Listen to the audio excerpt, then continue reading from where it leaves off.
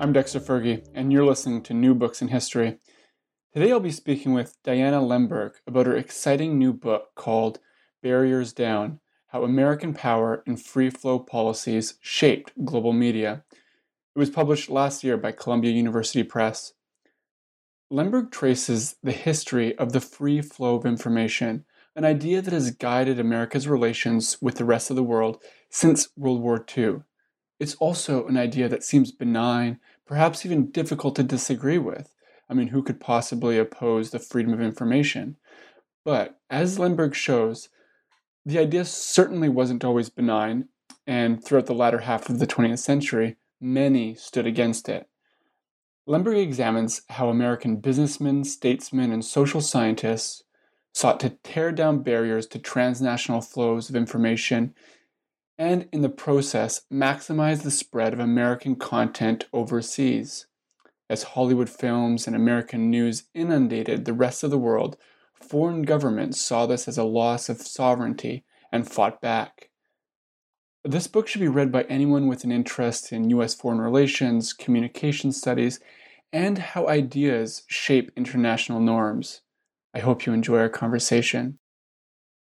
I'm speaking with Diana Lemberg about her new book, Barriers Down: How American Power and Free Flow Policies Shaped Global Media. Thanks for being on the show, Diana. Thanks so much, Dexter, for having me. Yeah, your book packs a lot of punch in its 200 or so pages, so we're going to have a lot to discuss. But I want to begin with how you even became a historian. What pulled you to doing a PhD in history in the first place? Oh, that's a good question. I think I had always loved libraries and archives. Hmm. Something about the smell, the dusty smell of the paper, to be honest. Um, and my first job was actually in a library. I was a shelver. So I think it was really a love of archival research combined with a kind of growing sense that I had in high school and especially in college that history was a really powerful way of understanding the world, like understanding how we got into our current political and economic sort of situation. So yeah, it was that combination, the analytical power of history plus my sort of eccentric love of archives. Hmm. Well, you did end up going to a university with an exceptionally beautiful library. So I don't know if that featured into your deliberations in choosing the program, but the Yale Library is famous for its beauty. Yeah, they were renovating it for part of my time there, but I did get to enjoy like the stained glass windows and the kind of cathedral like atmosphere for part of the time. So Good, good. This book began as a dissertation when you were a student at Yale. And it's also a dissertation that I actually read when I began my own PhD. So can you just share with listeners how you envisioned the project when you began your dissertation and how you turned it into a book? that's a good question. I think I kind of started the project with a curiosity about um, the idea of like the free flow of information. It just seemed pervasive, not only in some of the sources I was reading in some of my early graduate seminars on like U.S. international history, but also in secondary literature. I saw that it was deployed sort of without analysis. And of course, as historians, we often make use of concepts in that way to sort of frame phenomena in the past analytically in ways that our subjects wouldn't have used. But I think I became sort of curious about why this concept of freely flowing information was so pervasive and when it really sort of came to be. So the project kind of started with that, I don't know, fixation of mine. And when I initially began in grad school, I was sort of looking at it from a transatlantic perspective.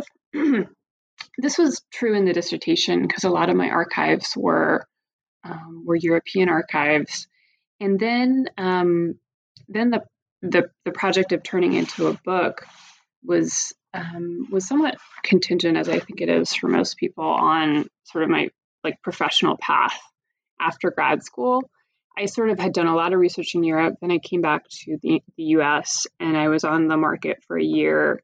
And very much by fluke, I got this job in Hong Kong. And so I sort of had to hurry up and finish the dissertation really pretty quickly without doing some of the research that I wanted to do in the United States.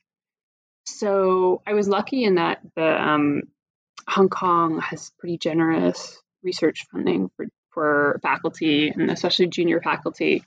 And I was able to like go back to the US and do archival research for a semester to kind of fill in the book or to turn it into a book. Mm-hmm. Yeah, no, I think that archival depth it's really apparent in the book itself. So I'm glad that you were able to take that time to do that research. So you begin the book with a discussion of one of your actors, Kent Cooper, and his Mm-hmm. philosophy of the free flow of information.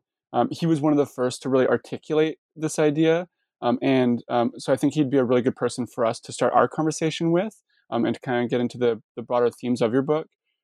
So, who was Kent Cooper? What were his concerns about information barriers? And what did he mean by free flow of information? Yeah, he's a great person to start with. Ken Cooper he was a journalist and um, a news agency man who was head of the Associated Press in sort of the early to mid 20th century, sort of the interwar period through the 1940s. And Cooper had been by the 1940s, which is sort of when the book picks up. Ken Cooper had been sort of preoccupied by a problem affecting American news agencies trying to operate overseas, which was that news agencies in the 20th century could only sort of distribute their news in certain markets. There was an industry-wide cartel led by Reuters, the British agency. Havas, the French agency, also participated, and so did the Associated Press, which Cooper was head of. And so while the AP was participating in the cartel, at the same time, Cooper was sort of chafing at this like restriction of his potential market. And he makes a fuss about this sort of continuously in the interwar period. And then the Second World War comes, and it's like this opportunity for Kent Cooper, who sees the news cartels as essentially having prevented people in Germany from gaining access to good information. They could only access by 1940 Nazi propaganda. That's what had driven them sort of into the war. And so this was Kent Cooper's somewhat strange explanation for at least part of the start of the Second World War. Strange to our ears, I suppose. And so he pushed for the U.S. or the policy community in the United States to take up the banner of the free flow of information or freedom of information sort of after the Second World War as a matter of national policy. And even though Ken Cooper was basically a libertarian. He opposed government involvement in the news in most cases. He was all about free markets, but he did support a U.S. commitment to freedom of information. For instance, in the international forums that were developing in the 1940s, like the UN. Mm-hmm. Yeah, so I mean, the free flow of information sounds. I mean, it sounds good. How can you disagree with it? But it turns out that the meanings that people invested with it with really made this idea quite contentious. Kent Cooper, as you are explaining, he represents a really distinctly American perspective. But I'm curious what non-Americans, or how non-Americans approach the question of the free flow of information in this time period.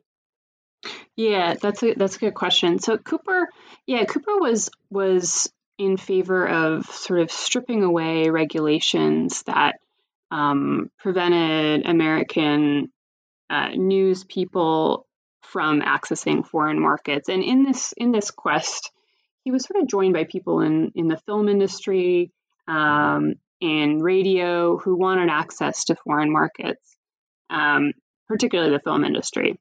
And so when the United States sort of starts to pursue these aims after the war, they run into any number of people who are saying, wait, freedom of information is not necessarily just about, stripping away your barriers to market access.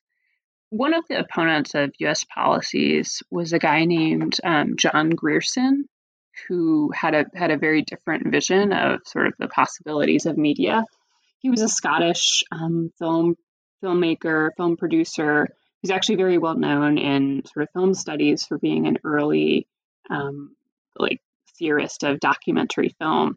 He had spent the war in Canada, as you probably know, and and he was working for the Canadian government, helping to organize wartime information efforts. And Grierson, he basically and he also was involved in this, in sort of American discussions of press freedom at the time. And he becomes this big critic of American power in the post-war world.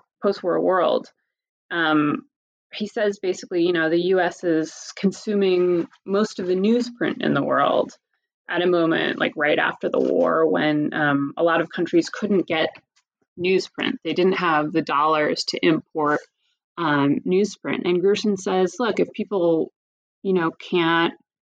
don't have newspapers to read because all the newspapers have closed because there's no newsprint, then what kind of freedom of information is that if the United States is consuming so much of the world's newsprint?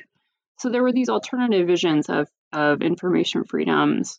Grierson's was more sort of materialist, I would say. Yeah, and he actually gets red baited for it. So the American kind of vision for it is not the only game in town. Mm-hmm.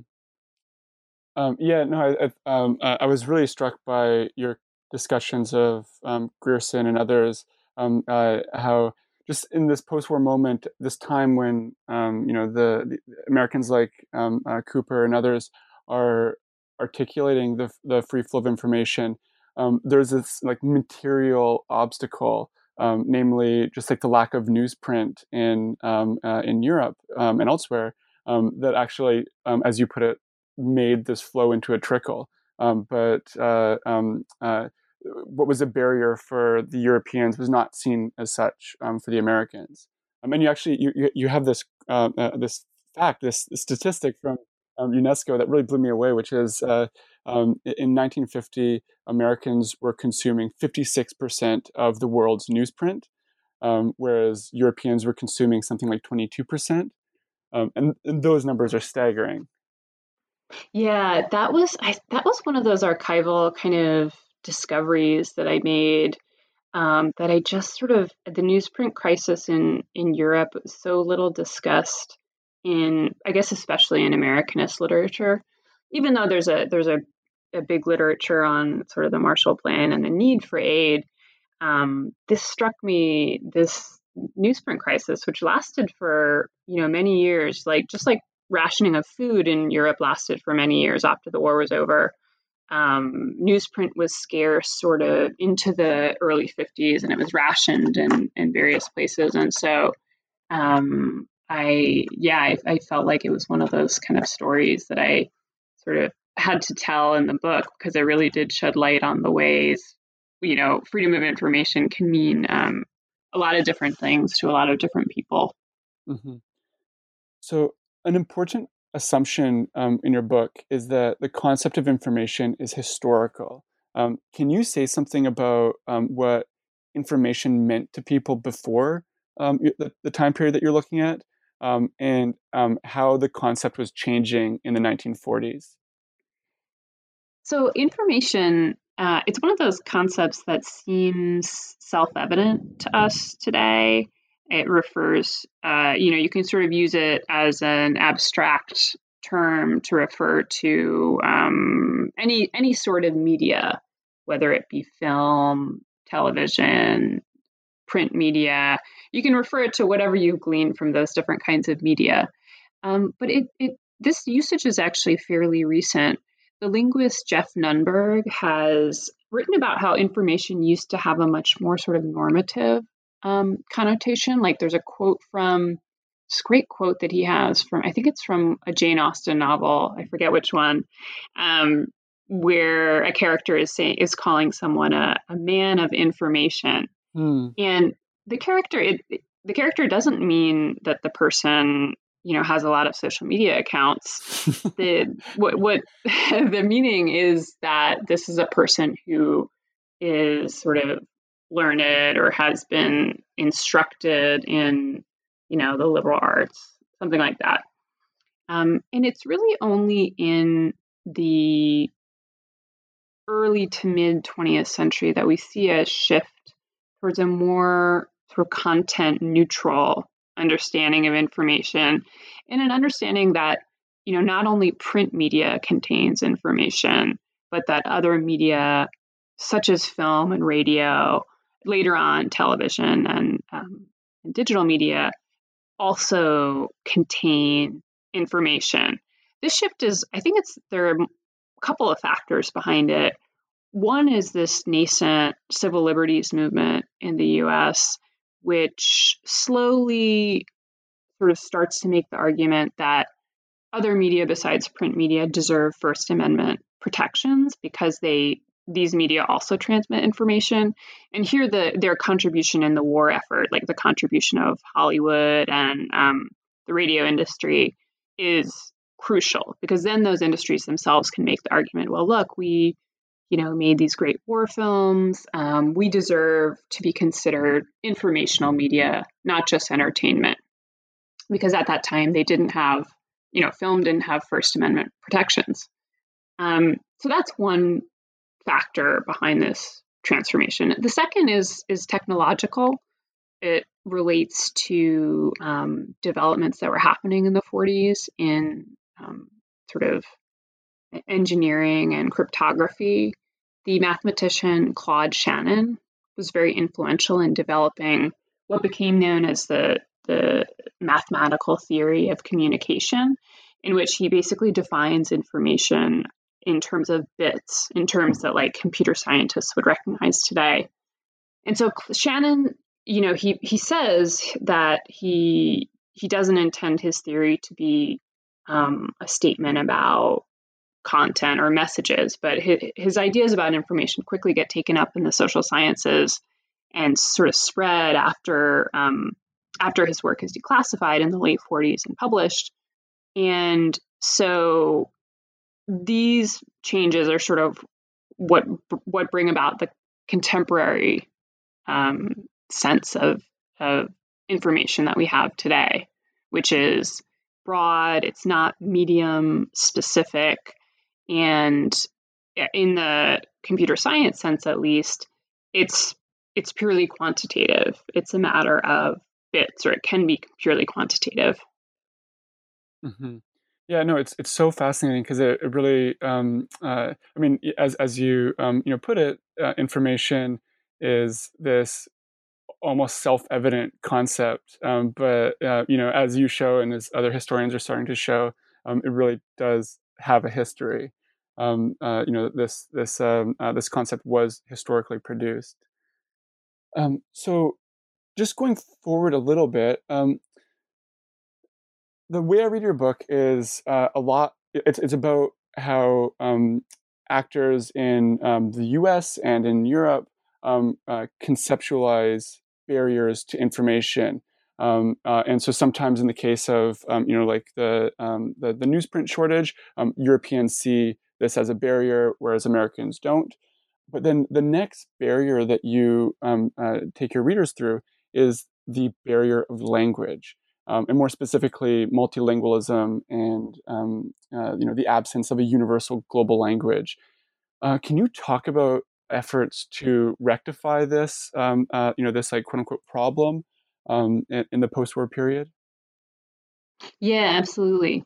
So the term language barrier actually becomes popularized in the post-war era for exactly the reasons that your air quotes suggest, in that the language differences become sort of turn into language barriers once Americans start taking an interest in distant places in Asia and Africa where they've sort of never had a presence before.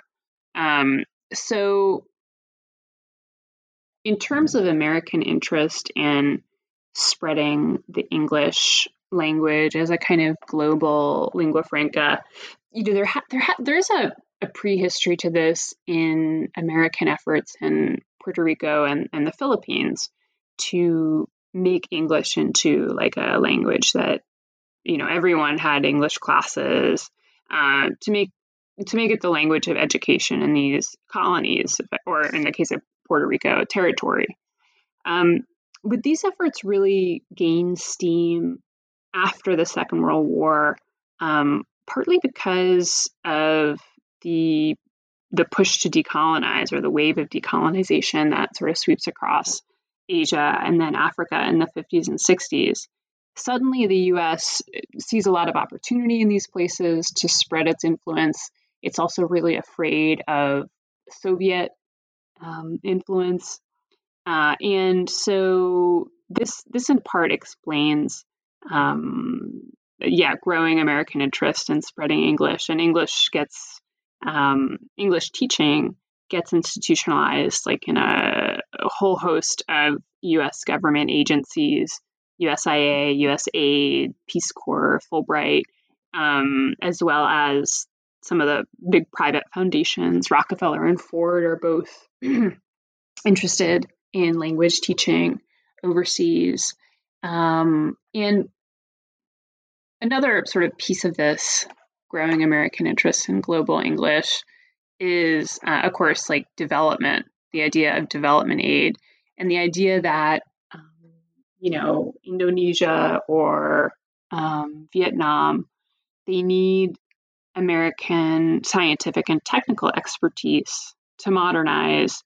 Yet, if you have people who you can't communicate with, you can't share scientific information with, that's going to be a big problem. And so, that is sort of part and parcel of the efforts by U.S. aid agencies to spread English. Mm-hmm. Yeah, no, that was really compelling. Sort of the role of development as sort of a vehicle for expanding English. You have an amazing quote from a USAID report in 1967, which says that English was the common instrument best suited to transferring needed knowledge, skills, and activities to the third world. And so here you can see that like English was becoming the language of development. Yeah, absolutely. And this really, concerned some of the some other countries, including France, who could, France, for instance, could see or was afraid that its cultural influence was gonna slip away in its former colonies. So it's pushing to spread French in a kind of parallel francophone universe, with some success, although clearly the sheer power of the U.S. economy and the U.S. government backing the promotion of English and development are I think part of why we can go to other countries and speak English pretty easily today. Mm-hmm, mm-hmm. So moving on to the next chapter, which deals with development a bit more specifically.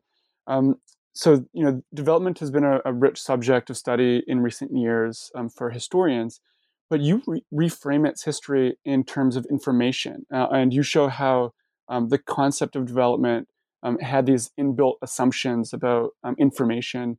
For example, in regards to communication technologies, literacy, access to information.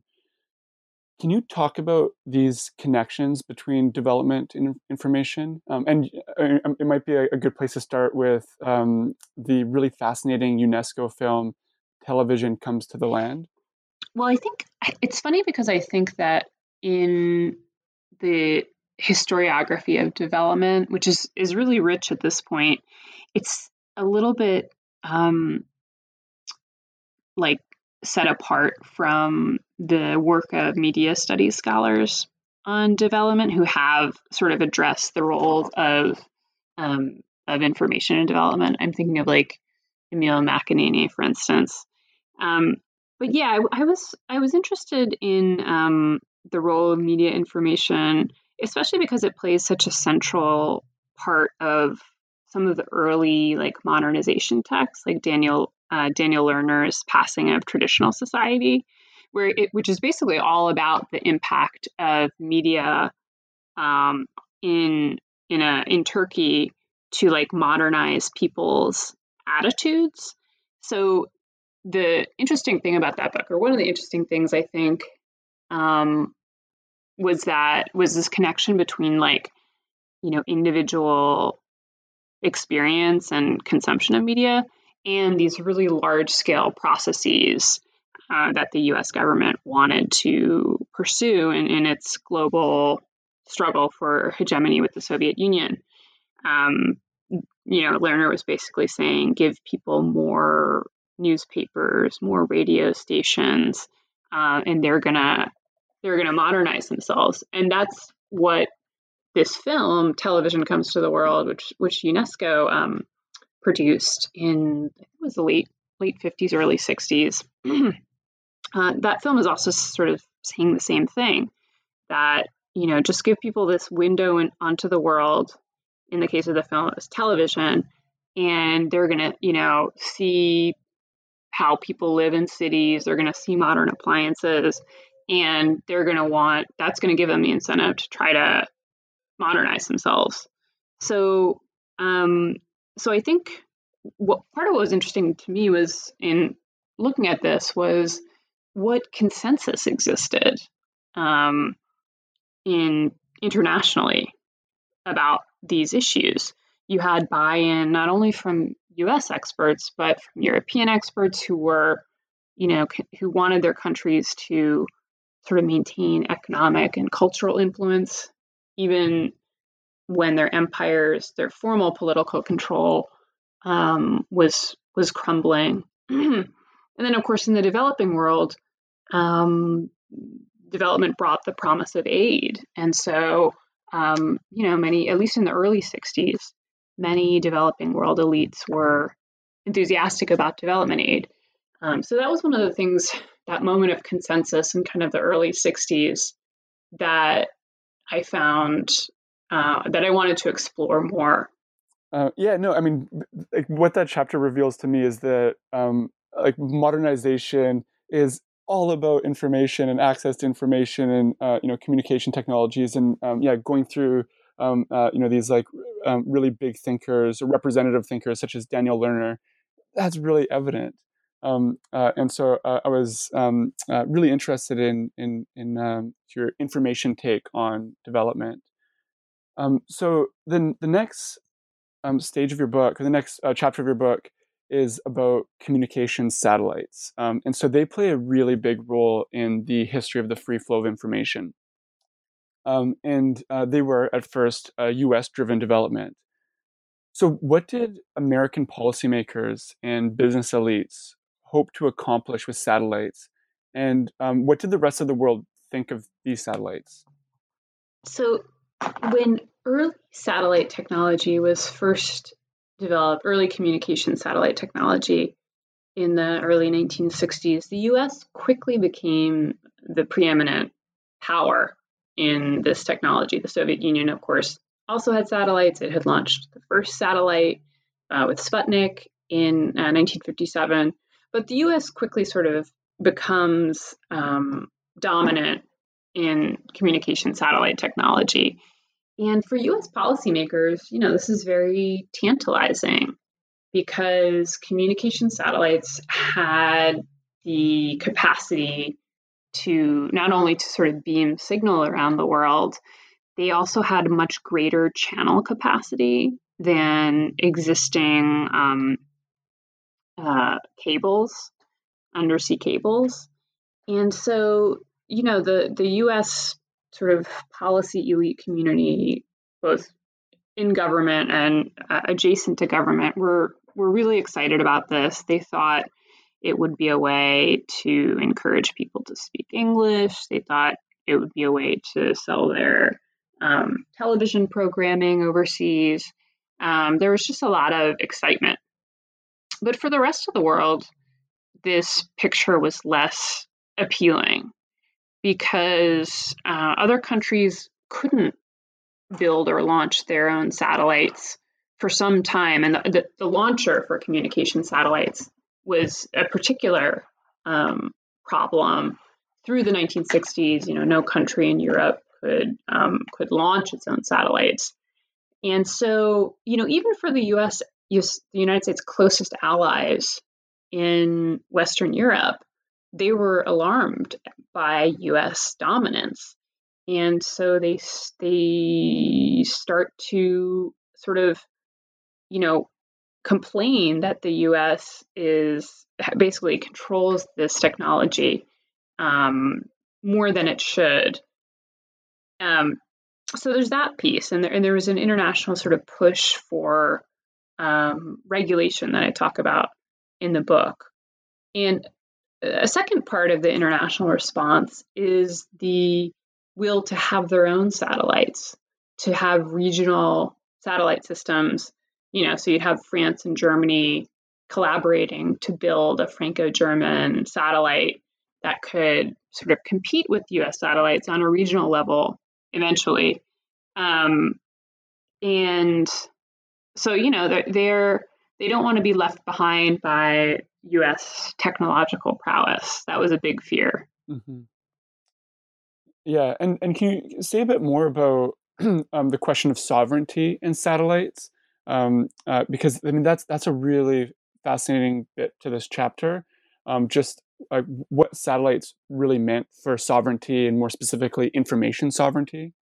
Yeah, sure. And I should say too, I skipped this point a second ago, but for U.S. policymakers, they saw satellite transmission as a way of opening up information flows. And they increasingly in the 60s and especially in the 70s, they begin to say, you shouldn't regulate the transmission of satellite information from satellites between countries.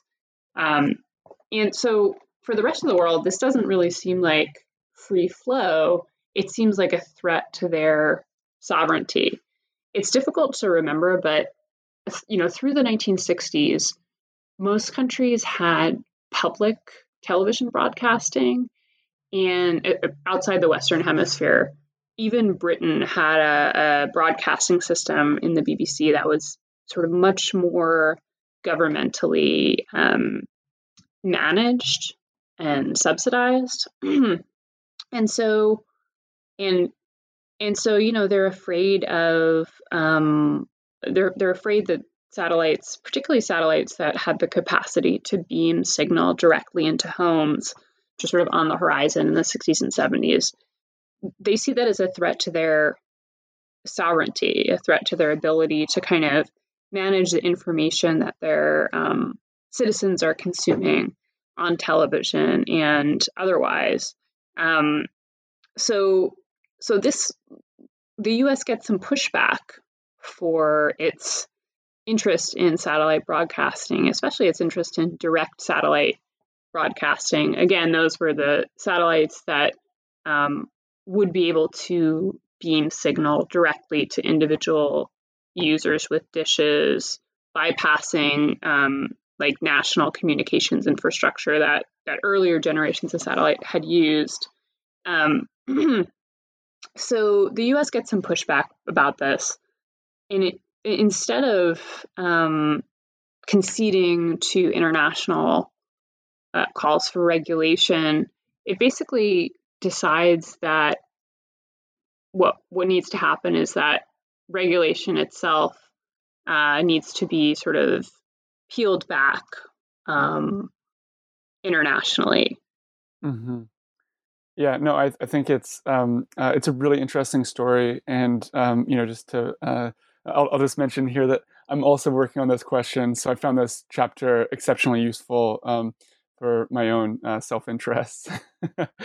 But so just like moving on to the 1970s, you track a really interesting shift in beliefs among social scientists, American social scientists, from sort of this like state-powered modernization, which we were talking about your development chapter, to a belief in a technology-powered modernization.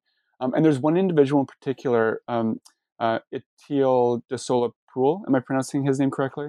Oh gosh, I admit the first name I'm not sure, okay. But we can just call him de Sola-Pool.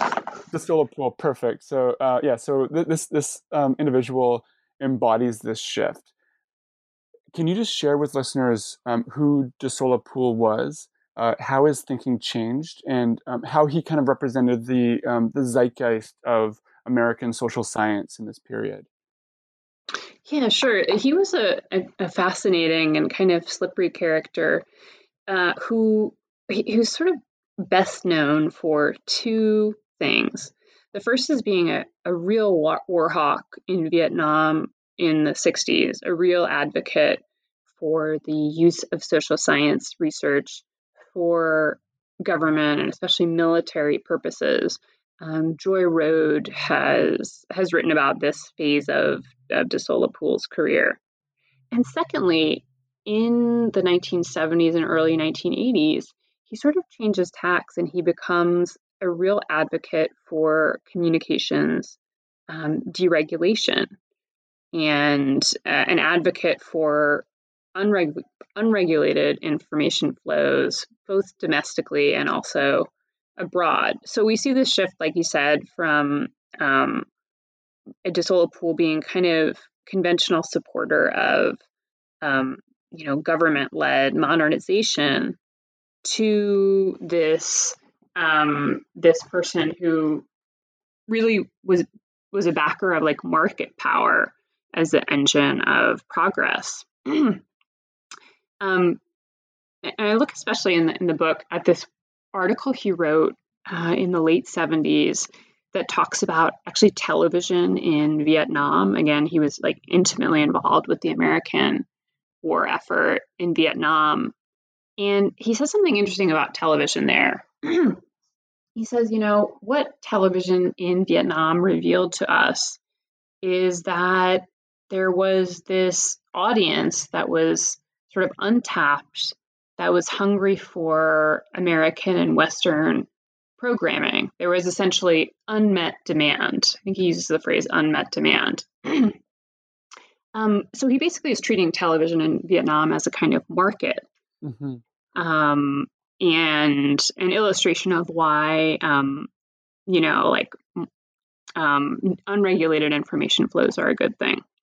But what he doesn't mention in this article is that the quote unquote market in Vietnam for television was totally created by U.S. government and military spending. Television was sort of forcibly introduced in Vietnam by the U.S. military in the sort of 66 or 67. Its initial broadcasts happen from planes because the transmitters weren't ready when they wanted to introduce it, from Defense Department planes. So it's completely militarized and in no sense like a free market. And yet that's how de Sola-Pool is treating it. So by the 1980s, he writes this pretty famous book called Technologies of Freedom that is primarily oriented towards domestic deregulation. De Sola-Pool is particularly concerned about regulation of new digital technologies that are coming into being at that time in the early 1980s. But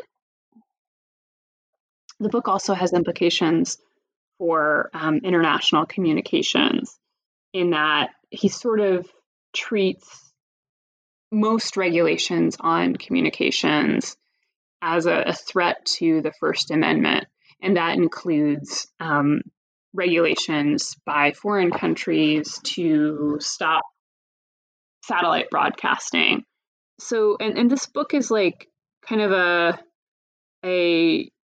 it's part of the zeitgeist, as you said. The word is apt. In the early 1980s, as Ronald Reagan is coming to power and is sort of dismantling regulation at the FCC, Federal Communications Commission. And it's really a kind of remarkable pivot that De Sola-Pool makes from modernization to sort of technologically driven information flows. But it's one that's sort of representative of like a broader political shift. Mm-hmm. Great. And so as we're approaching the end of your book, I just have a couple more questions. The first is, having gone through all of this history, how should we think about the relationship between U.S. power and information?